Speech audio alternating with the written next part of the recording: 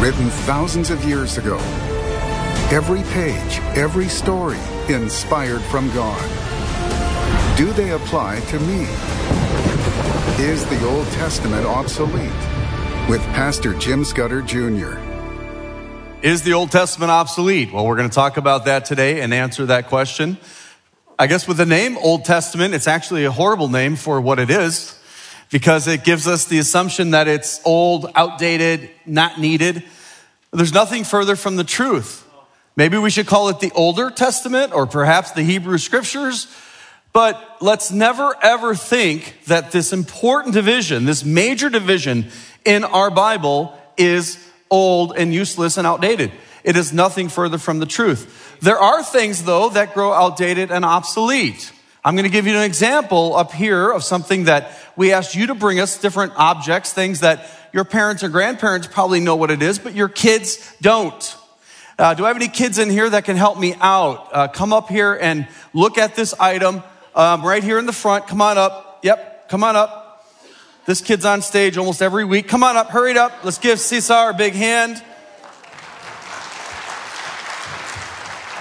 Okay, there's a microphone here. I'm going to hand that to you. I know you know how to do that. Okay, are you ready? I'm going to have you look at it and tell me what it is.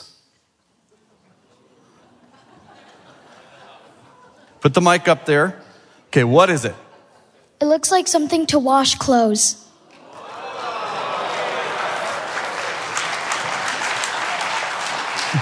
Do you have one of these at home? No. I was going to say your dad needs to upgrade if you do. Okay, so you're right. This is a washboard. This is something that they would use, and it was very common to get the soil and things out. If you had a rag that was all dirty like that, you would take it, you would have water in here and soap, and they dip it in there and then use this to get all of that dirt and grime out of there. Okay? Well, you did it. Yeah, I think you might be the first one. Do you want something else? You know I have something else, do. Okay, this is for you. Use this quickly before it gets obsolete. Yes, sir. Okay, this used to be worth $20 too. I don't know what it's worth anymore. Let's give him a big hand. Thank you. Yes, sir, I'll spend that today, he says. Oh my goodness. Yeah, money, cash will be obsolete soon. I think they'll do away with cash. I don't think that's a good idea, but that's what's going to happen. Everything will be digital. But cash isn't worth what it used to be, right?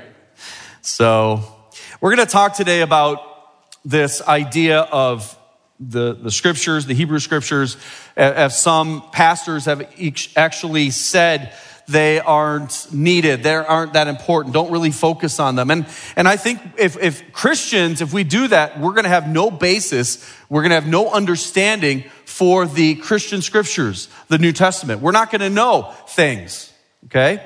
By the way, in Isaiah, it says in verse 11, "So shall my word be that goeth forth out of my mouth. It shall not return unto me void." So what God has said from Genesis 1:1 all the way through to the end of Revelation, those are his words. And they will not come back void. They are forever. And that's why I love my Bible. So we've been using a scripture from the New Testament to springboard back into the Hebrew scriptures, and we're going to do that again today. For instance, if you were reading in the New Testament in Galatians 3:7, and you would read, "Know ye therefore that they which are of faith," who is this they which are of faith, "the same are the children of Abraham." So they that are of faith, I believe I'm included in that, and any of you that have put your trust in the Lord, you are in the category, then you are the children of Abraham. Some of you are the physical descendants of Abraham, and the rest of us get to be the spiritual children of Abraham. But Abraham, who is this Abraham? Well, if you don't have the Old Testament, the older scriptures, the Older Testament, you wouldn't know that, would you? So that's why we need to know every part of our Bible.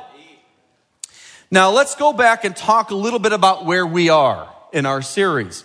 We've talked about creation and how God created everything in 6 literal days and rested on the 7th. And then everything was good, probably for a few days, maybe weeks, months, but not very long.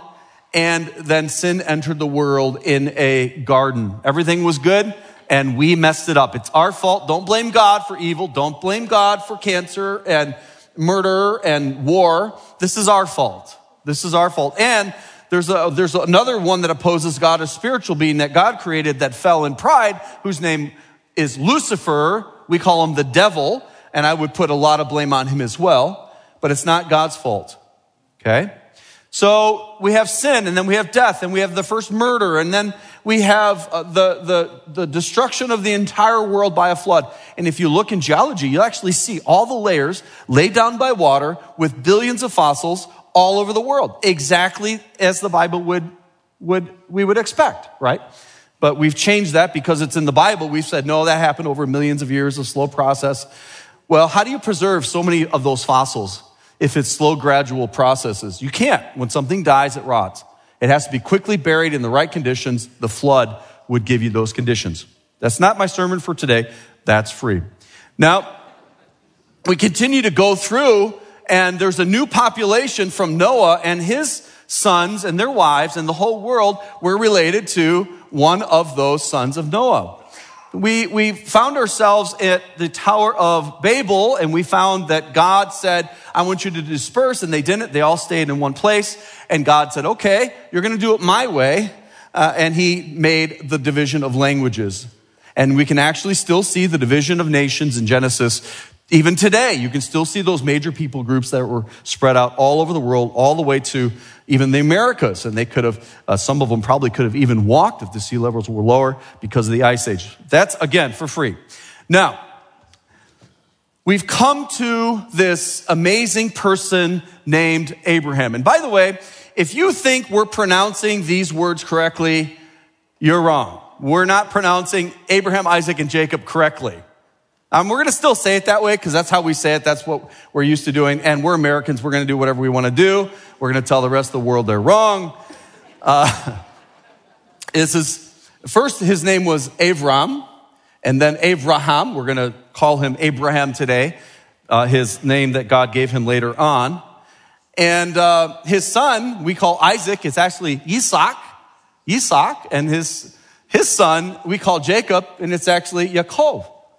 So we're saying them all wrong, but we're going to keep doing it because we're Americans. And Abraham was called out of a place called Ur. Look at this map, and we don't know exactly where Ur is. Now, on this map that I'm showing you right now, this is drawn, and there is actually a city down in the lower area of Mesopotamia near the Persian Gulf. That would be a little bit southeast of Babylon, and that would have been where the Tower of Babel was. There is a town called Ur, and that might be the Ur of Abraham. But Ur actually means land. So it's the land, he came from the land of the Chaldeans, and this whole area would be known as the land of the Chaldea. And so we do know that they moved to Haran for a short time. We do know where that is for sure. It's just across the border north of Syria in Turkey. And then Abraham's dad dies, and then he and Lot travel down to the land of Canaan. Now we know Canaan from the Bible, right? Because this was the grandson of Noah, and Noah cursed this grandson, the son of Ham. And these were a wicked group of people. The Canaanites, they were different family groups that all had their areas that they were in, but it was all in the land of Canaan. And what we're going to do today is pick up from there. Abram is now in Canaan. He builds an altar at Shechem, and that's the modern city of Nablus. That's where the well of Jacob was dug. That's where Jesus sat and talked to the Samaritan woman. This is where they buried the bones of Joseph that came up all the way out of Egypt. So this is an amazing place. So much biblical history there, and I've been able to visit there a number of times. And then he came down. Let me erase all of my scribbles. Those of you who are listening, not watching, I apologize. I'm scribbling on a map. Just after Shechem, he came south. So Jerusalem is right there. Right between the two, he would have come to near Bethel. Okay, Bethel. And that's where he built an altar. Now we're going to pick this story up in Genesis chapter 12, and we're going to look at verse 10. And there was a famine in the land. Now, wouldn't you think God would bring Abraham to a place that wouldn't have famines? I mean, if God really cares and God really loves us, why would he allow a famine? If he's in control, he can control the rain. He can give just the perfect amount of water at the right time, and you will not have a famine if we've done our job planting the seeds. Newsflash. Sometimes God allows bad things for a reason. Okay? This applies to you today. This applies to our lives today. Same God. He often will allow something to happen for a reason. This is what we call a test of faith. This is not a test to see if you have faith or not. This is a test to see how your faith is going to do. Okay? We can be saved from our sin by faith. That's the only way that we can be saved. We're going to get into that today and talk about Abraham and what the Bible, what actually it says in Genesis about his salvation. And we're also going to see some of his sin. A wonderful man, an incredible man, but the Bible doesn't sugarcoat things. The Bible talked about David, this incredible king of Israel, this man after God's own heart, but David was guilty of adultery and murder. So the Bible doesn't sugarcoat things. The Bible says it like it is. Why? Because it's truth. You have to speak truth, don't you? Or you don't have anything. We're going to talk about speaking truth today as well in our story. But God allows this famine for a reason. Abraham went down into Egypt to sojourn there, for the famine was grievous in the land. Here again is the slide of the map. So from Shechem and Bethel, which is right here, they would have gone down into Egypt because of the famine that was in this region of the world. Now, does that sound familiar? Yeah, later on, this was going to happen again, right? One of the sons of Jacob would be sold into slavery, Joseph, and he, while in Egypt, knew there was a famine coming. He prepared for that, and they had so much grain that the family of Jacob all had to come down into Egypt to survive the famine. So this is what's happening earlier in Abraham's day. Now let's talk about difficulties of life. There was a famous missionary called Amy Carmichael. She went to India, and she said life can be difficult. Sometimes the enemy comes in like a flood, but then is the time to prove our faith and live our songs. Isn't that a beautiful way of saying it? And this is true. We had a young lady, very young, that came and spoke at our church, and she was going to India, and she was going to an area of India that nobody cared about. It's very poor, and it's like nobody cares about that. She cared about it. She went there, and she's facing some persecution right now, and we need to pray for her. I'll just give you her first name. Her first name is Rachel, another beautiful biblical name. Let's pray for Rachel. Let's keep her in prayer. But life can be difficult. Life can be difficult. There's a famine in the land. This is what God has allowed. He might try your faith by sending a fire, a flood, a famine. But remembering he's doing it for your good. He's trying to make you better. So don't allow yourself to get bitter. Trials are often going to follow triumphs. You know, there was a huge triumph when Abraham left up in where his homeland was, Mesopotamia, and came down into the land of Canaan. That's a huge triumph. He believed God. He obeyed God. And then famine hits. Be careful after a victory. Be careful after a triumph, because often following that is going to be a trial. Just be prepared. I'm not saying it's always like that, but it's often like that. Now, why did Abraham go to Egypt? Some have criticized that decision. Some have said he shouldn't have gone. I don't find in the Bible anywhere that God says, Abraham, don't do that, or that was a dumb decision. It doesn't mean God didn't feel that way, but we don't see it explicitly in the scripture. I feel like he should have at least talked to the Lord, consulted the Lord in this. The Lord that had brought him into Canaan to be prospered, and now there's this famine. Okay, Lord, here's a famine. I know I'm not going to die of hunger because you've promised a son through me and Sarah, and we haven't had a son yet. We haven't had a child yet. So therefore, I believed you enough to come to Canaan. I believe that there's going to be this son of promise that hasn't happened yet. So therefore, we cannot die of starvation.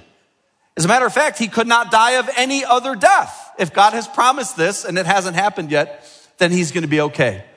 That is a fact. The problem when a trial comes, we don't think correctly. When trials come our way, often we get so panicked, we get so worried that we're not thinking by faith anymore. We're not using our faith to see, we're using our eyes to see. And when they looked around, they saw dust, they saw empty cupboards, they saw problems, and they said, well, there's one solution here. They've got food in Egypt. We're going to have to go to Egypt. Now, what's so bad about going to Egypt?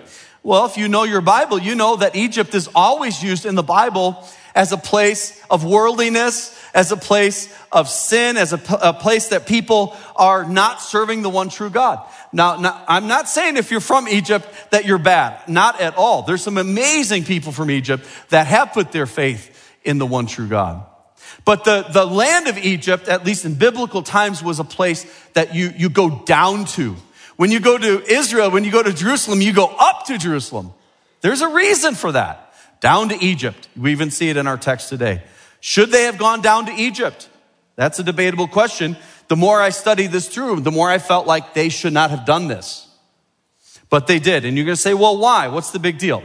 Well, let me just say this, and then we're going to get back into Genesis 12:11. Let me just say this. When you stop walking by faith, your faith can turn into scheming. In other words, you're not following God's direction anymore. You're trying to figure it out on your own, which is not a good idea. Why? Because we don't have the ability to see past our lives, our day. We don't know the big picture. We can't see the future. So why wouldn't we allow our lives to be guided by the one that can see outside of time? See, doesn't that make more sense? But when you're in the midst of the problem, we stop looking by faith. We stop walking by faith. You're going to start trying to make things happen by your own will, not by God's will. You're going to start to rely on your power and not God's power. Genesis 12:11 says, and it came to pass when he was come near to enter into Egypt, that a thought entered his mind. It doesn't say that in the Bible, but I think that's what happened. We started getting near Egypt. He started to think, we have a problem. What was the problem? Well, he said unto Sarai, his wife, behold, now I know that thou art a fair woman to look at. What does that mean? That means that she is beautiful. She's beautiful. We know that. She was a beautiful woman. Sarah was a beautiful woman. And now, if we do the math, I believe she would have been around 65, 66, 67 years old. And I know women can be beautiful at 100, okay? But at a certain point, just, life happens and things with men and women, I mean, it's hard, right? It's hard. It's just how life is. But they did live longer after the flood. Their lives are getting shorter and shorter, but maybe there's some sort of prorate to her age. I don't know what, maybe knock off 10 or 20 years, okay? Just the way we imagine how someone would look. Either way, at her age, at her time, she was a fair woman to look at. And it starts to worry Abraham. Why should he worry about this? Because, well, let's see what he said. Therefore, it shall come to pass when the Egyptians shall see thee that they shall say, this is his wife, and they will kill me. Oh, Abraham. Now, if God's promise had not yet been fulfilled, and he did believe God, okay, he did believe God enough to leave his homeland to go to Canaan, could they have killed him? They could not have killed him. But he was worried about that. He was starting to walk by sight, not by faith anymore. And they will save thee alive. So now he's worried about her, right? Is he worried about her? Now this is complicated. I'm not saying this is easy, but we can learn from this. We can learn how easy it is for us to make poor decisions based on our circumstances when we aren't being biblical. It's so easy. So he's worried that they're going to kill him to have her. Say, I pray thee. Oh, I got a really good idea, Sarah. I got a really good idea. Wait till you hear my idea. Say, thou art my sister. Now, is that a lie? Later on, spoiler alert, he does it again. Not in Egypt, but he does it again. He does it again. It's crazy. But in that scenario, when we read through that, it actually says, as he's explaining to the other king that he was trying to trick, lie to without lying, right? That she was a half-sister. Okay, she was the daughter of his father, but not his mother. And that, again, wasn't unusual at that time. The genetics hadn't been so messed up yet by that time that it wasn't a problem. Later on, God banned that. And we still ban that. We still say that's wrong. But back then it wasn't. So it was true. It was a true statement. Say, hey, you're my sister. It's not a lie, is it?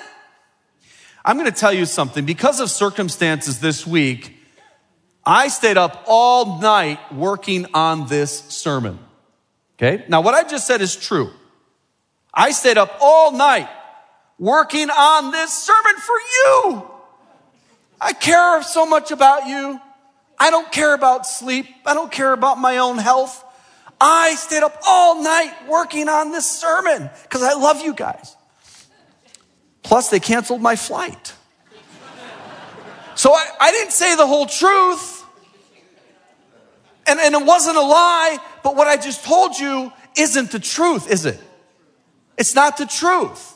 Let's be careful with our words. Let's be careful of how we say things, because you're going to, almost everything you say, you're going to say to make yourself look better. How do I know? Because that's what I do. That's what I do. Now, some of you that know, we had unusual circumstances this week, and what I said wasn't a lie. But I didn't stay up to work on this sermon. I stayed up because I had nothing else to do until my flight the next morning. So be careful with your words. Be careful with your words. And although this isn't a flat out 100% lie, because it is true, he is still lying, or he's actually asking her to lie.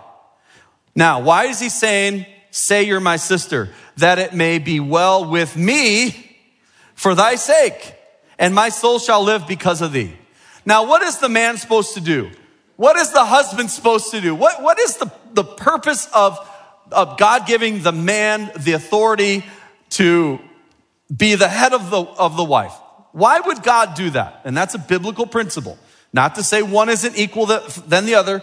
We're equal, 100%. In God's eyes, we have the same exact value, and that's important to realize. But God has given the man the leadership in the home, and that's not wrong. Okay? It's not wrong. It's right. But God did that assuming that the man would be the protector and the provider. Okay? Is he protecting her?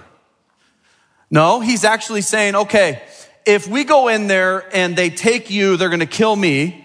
We have to go to Egypt. We have to, because we're going to die if we don't, which wasn't true either. And maybe God did want them to go to Egypt, but God should have directed them, or they should have talked about it with him, and we don't have a recording of that. Either way, he should not have said, she's my sister. By implication, she's not my wife, because she was his wife. He was there to be her protector. And he failed at this. Why am I pointing this out? Not to be hard on Abraham, because I fail the Lord all the time. All the time. I'm pointing it out because some people assume that Abraham was saved because he was a good guy. And he was, I would say, generally speaking, a very amazing man. But not sinless. Not sinless, as we're seeing here. Okay, so what did Sarah do? Well, I think this is an important part of Scripture that God did not write down, because we did not hear what Sarah said to Abraham. But either way, this is what happened. There would probably be a whole nother several books of the Bible to hear what the wife thinks about the decision of the husband. So Genesis 12:14 says, "And it came to pass that when Abram was come down into Egypt, the Egyptians beheld the woman that she was very fair." Exactly what he was worried about. They noticed her. "The princes also of Pharaoh saw her and commended her before Pharaoh. And the woman was taken into Pharaoh's house." So now Sarah has been taken. Okay. Now what's going to happen? Well, the plan is going to go forward. "And he entreated," he being Pharaoh, "Abram well for her sake. And he had sheep and oxen and he-asses and men servants and maidservants and she-asses and camels." You're not supposed to say ass in church unless you're talking about a donkey, by the way. It's crazy, isn't it? How language changes. So Pharaoh gave a lot for Sarah. Okay. But was it worth it? No. Verse 17 says, "And the Lord plagued Pharaoh and his house with great plagues because of Sarai, Abram's wife." Does that sound familiar? Plagues in Egypt? And releasing people because of the plagues? This is all interesting how it does picture something that is going to happen in the future. So God says, nope. She's going to be only Abraham's, not yours, Pharaoh. Aren't you glad that sometimes God gets us out of our jams? Not to say it's right to get into the jams. We should try to avoid it, but it's going to happen. And if you love the Lord and you're faithful, he'll come through. "And Pharaoh called Abram and said, What is this that thou hast done unto me? Why didst thou not tell me that she was thy wife?" Good question, Pharaoh. Pharaoh's actually having some common sense here. "Why didst thou say, she is my sister? So I might have taken her to me to wife. Now therefore, behold thy wife, take her and go thy way." And that's what they did. Pharaoh commanded his men concerning him, and they sent him away with his wife and all that he had. Now you might say, well, okay, what's the big deal? What's the big deal? Everything that ends well is well. Is that right? All's well that ends well is not always the right way to look at things. Did it end well? Well, Abraham ended up with more. He kept all of the gifts. He kept all of the animals, and he got servants. Well, there's a problem. One of the servants was Hagar, a maiden from Egypt. And if you'll read your Bible and you know your Bible, and as we'll get to later, you're going to find out that there was a real big problem because of Hagar. Not really Hagar's fault, honestly. It was really Sarah's fault and Abraham's fault that he didn't have better judgment in that whole episode. From this Egyptian escapade, they get back up at Canaan with more. They survived the famine. So, this is all good. No, they now have a bigger problem setting up for the future. When you disobey God, there's often bigger problems ahead for you. While it looks like you might have gotten through without a problem, there still could be a problem. Now, there was another problem. Remember, they went down into Egypt with everybody. Lot was part of his group. Lot was his brother's son. It was his nephew. Lot saw in Egypt beautiful, amazing things. He saw prosperity. He saw all that the world has to offer. So now Lot, his uncle Abraham, that was supposed to be teaching him faith, Abraham makes the decision based on sight. And now Lot sees all this prosperity in Egypt. So now when Lot is asked the question, on which way he wants to go, he chooses sight later on. We're going to study that too. That's another problem set up that I don't know would have happened if he hadn't gone to Egypt. Folks, there's a lot of problems when we disobey God.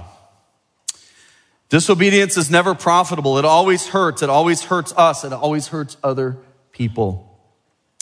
Now you think, well, I'm sure Abraham wouldn't have done that again. He learned his lesson. Well, let's skip it over to Genesis 20. And some of the places that we're skipping, we're going to come back to. So just relax, okay? Genesis 20. So some years have passed, and Abraham journeyed from thence toward the south country. Now, sometimes we think Abraham moved to the land of Canaan, and he just drove down stakes and never moved. No, they would often move. They were the nomadic lifestyle, kind of like the Bedouins of today. They were moving around. Why? Because they were shepherds and they were using the open areas to graze their animals. So they would move around based on where that availability was. And he went toward the south country and dwelled between Kadesh and Shur, journeyed to Gerar. Now, where's Gerar? We actually know where that is today. It's right near the Gaza envelope. If we know where Gaza is, and I'm sure you do because of the conflict that's going on in Israel and Gaza, it's in that general area. That was an area that was occupied by the Philistines. The Philistines are no relation to the Palestinians. That's a whole nother sermon that I've shared before and I'll share again sometime. But the Philistines are an extinct people. But the king of this town, of this city-state of Gerar, and Abraham had a conversation. And Abraham, in verse 2 of Genesis 20, said of Sarah, his wife, "She is my sister." Have we heard that record? Have we seen this movie before? She's my sister. And Abimelech, by the way, Abimelech is more of a title of the king of the Philistines. And Abimelech, and we're going to see his name pop up later on in our study, king of Gerar sent and took Sarah. So it happened again. He said, "She's my sister." But God came to Abimelech in a dream by night and said unto him, "Behold, thou art but a dead man." How would you like God to say that to you? Whew, you're a dead man. Now that's a very popular way of saying things. But it's true. "For the woman which thou hast taken, she is a man's wife." Now I'm sure the king of the Philistines wasn't a wonderful moral person, but they did not allow a man to take another man's wife. It's like in the Old West. They say you can take a cowboy's wife, but you cannot take his horse. There's just a certain line that you do not cross. And apparently the Philistines had a line you do not cross. And which is good. They had some sense of morality. But I don't know that they're doing it for moral reasons. I think they know the problems that happen when you take another man's wife. All sorts of problems come into society. Okay, that's why it's wrong. That's why God says not to do it. And we'll jump to verse 9 of Genesis 20. Abimelech called Abraham and said unto him, "Why hast thou done unto us?" Doesn't that sound like a few chapters ago in Egypt with Pharaoh? What are you doing? Why hast thou done this to us? And what have I offended thee, that thou hast brought on me and on my kingdom a great sin? Isn't that interesting? He recognizes adultery as sin, doesn't he? "Thou hast done deeds unto me that ought not to be done." And Abimelech said unto Abraham, "What sawest thou that thou hast done this thing?" And Abraham said, "Because I thought surely the fear of God is not in this place, and they will slay me for my wife's sake." So he did it again. And I asked my wife today, I said, from a woman's perspective, what would you be thinking if I did it first in Egypt and I did it again here? My wife is such a gracious, wonderful woman. And she said, "Honey, if it would save you, I would do it." Truly amazing, amazing woman. So he lied. He did it for his own personal safety. And ultimately, he didn't have faith, did he? He didn't have faith. So Abraham is a sinner, isn't he? He is a sinner, a good person.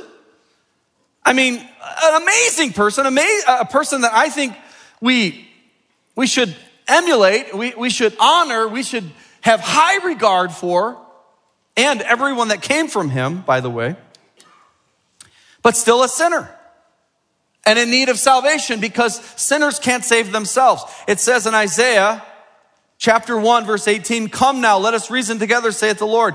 Though your sins be as scarlet, they shall be white as snow. Though they be red like crimson, they shall be as wool." Why does the Bible equate sin to crimson and scarlet? I think it has to do with it being the color of blood. Spilt blood isn't supposed to happen. When you see red that's coming out of a body, an animal or a human, it disturbs us, or it should. It should. I know some of you will just flat out pass out, even if it's your own blood coming out of your arm. And so we have sin. We are all sinners. We've all done wrong. We have all gone astray. There's no one righteous, no, not one. We cannot clean this ourselves. No matter how hard we try, no matter how hard we wash, you're just going to continue to have sin. But what God can do, and only God can do this, is he can take something that is sinful and wrecked and ruined in the mire of the mud of sin is all over you, and he can make you whiter than snow. He can totally cleanse you, whiter than wool. Why do they use wool and snow in Isaiah? Because some people don't know what snow is. Wouldn't that be wonderful if we lived in a place that we didn't know what snow was? I know in Israel they know what snow is because it's often up in the north on Mount Hermon, but sometimes it's in Jerusalem. I've seen it in Jerusalem, snow. But if you don't know what snow is, let's say wool. Though our sins be as scarlet, they shall be white as snow. How can this happen? How can Abraham's sins be washed away? How can my sins be washed away? Well, the Bible actually tells us. There was a man, his name was Saul. He was a Hebrew of the Hebrews. He was circumcised the 8th day. He was of the stock of Israel. He was of the tribe of Benjamin. As touching the law, he was a Pharisee. Concerning zeal, he persecuted the church. He hated Christians because he thought that they were a cult, that they had veered off of the truth. And one day, as he was out trying to kill Christians, he saw the light. He met Jesus. He met Yeshua. And it changed his life. And he said these words. Remember, a Jew of the Jews, he said, if Abraham were justified by works, he hath whereof to glory, but not before God. Was Abraham justified? We know Abraham was justified because the Bible says he was. Was he justified by works? Was he justified because he was willing to offer Isaac? That was an amazing action, as an amazing testimony. Is that what saved Abraham? Is that what cleansed Abraham? Paul says, what saith the scripture? I love this. This should be on our wall. What does the Bible say? What does scripture say? And he quotes from Genesis. He says, Abraham believed God. Could it be that simple? To just believe, just have faith? What did he believe? He believed God's promise. Not God's promises. He believed one big promise, the big promise of the Bible that God gave to Adam and Eve in the garden. He gave it to Abraham in Genesis 12. And now we're reading about this faith and the big promise. Abraham believed God, and it was counted unto him for righteousness. So no longer is Abraham's sin showing because of the blood of the Messiah was going to cleanse him. That blood, that perfect innocent blood, can somehow wash away the sinful stain on our life.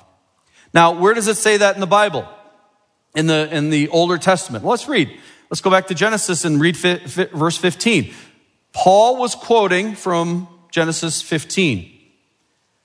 We'll get to that in verse 6 in a minute. Let's set it up. After these things, the word of the Lord came unto Abram in a vision, saying, Fear not, Abram, I am thy shield and thy exceeding great reward. And Abram said, Lord God, What wilt thou give me, seeing I go childless? And the steward of my house is this Eliezer of Damascus. What he's saying here, we're gonna learn more about this Eliezer, really amazing person. One of the servants in his house must have been born in his house, and if you're born in someone's house, you're kind of considered the son. So Abraham's saying, is this the son of promise, this Eliezer that was born in my house? Behold, to me thou hast given no seed, and lo, one born in my house is mine heir. Right? And behold, the word of the Lord came unto him, saying, this shall not be thine heir. No, it's not Eliezer. It's not anyone other than your physical son. This shall not be thy heir, but he that shall come forth out of thine own bowels shall be thine heir. And he brought him forth abroad and said, look into the heavens, tell the stars, if thou be able to number them. And he said unto them, so shall thy seed be.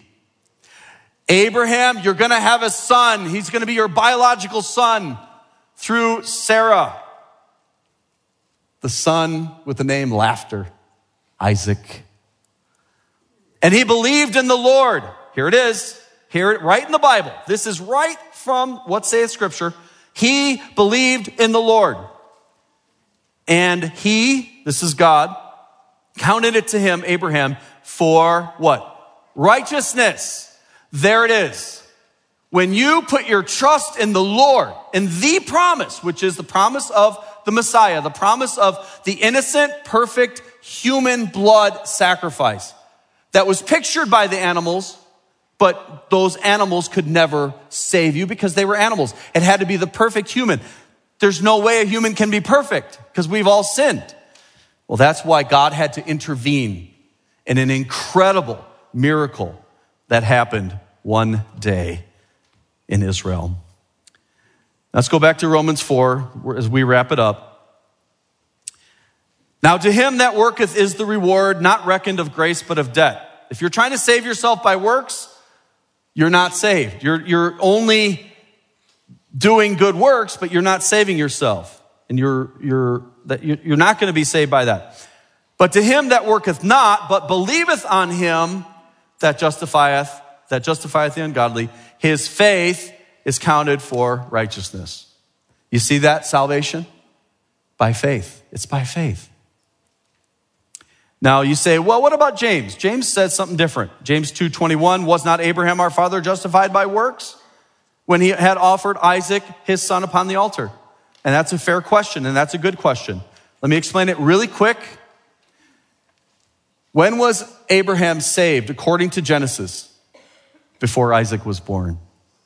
Before Isaac was born. So what is James talking about? James is talking about evidencing our salvation. Justification before men. Showing our righteousness for people to see. That's what James is saying. How do you save someone physically? They come to you, they're hungry, they're cold, they need help, and you say, be warmed and filled. That's not helping them. How do we help them? You feed them. You give them clothes. You put them under a roof. That's how you save someone physically. So that's showing your faith. Romans is talking about how you're saved before God, your righteousness before God. Let me end with this. The Bible says that we're all sinners. We've all sinned. We've all fallen short of the glory of God. Now, you guys probably think I had one rag, but I have two, right? Yeah, it's not some magic trick. I'm not that good. But we're born in sin. We sin every day. Let this represent sin. We've all sinned and fallen short of the glory of God. Let this hand represent us. Abraham, David, Jim, everybody. We're sinners. We're sinners. By the way, Isaac did the same thing his dad did. The same thing. We're all sinners. We've all made mistakes. We've all failed those tests. But Jesus came, he never sinned, he fulfilled all of the prophecies exactly as predicted, and the Bible says he died on a cross for our sins. He died, he was buried, he rose again the third day, and he invites any person to put their faith in him. And that is the only thing that can save you, that will pass you from death and sin and give you beautiful cleanliness, the righteousness of only God. That's how we can be saved, when we believe that Jesus died for our sins. And Jesus said these words to a very religious man, a very good man by the name of Nicodemus. For God so loved the world that he gave his only begotten Son, that whosoever believeth in him should not perish, but have everlasting life. If you've never believed that Jesus died for your sins and rose again, I invite you to do that right now.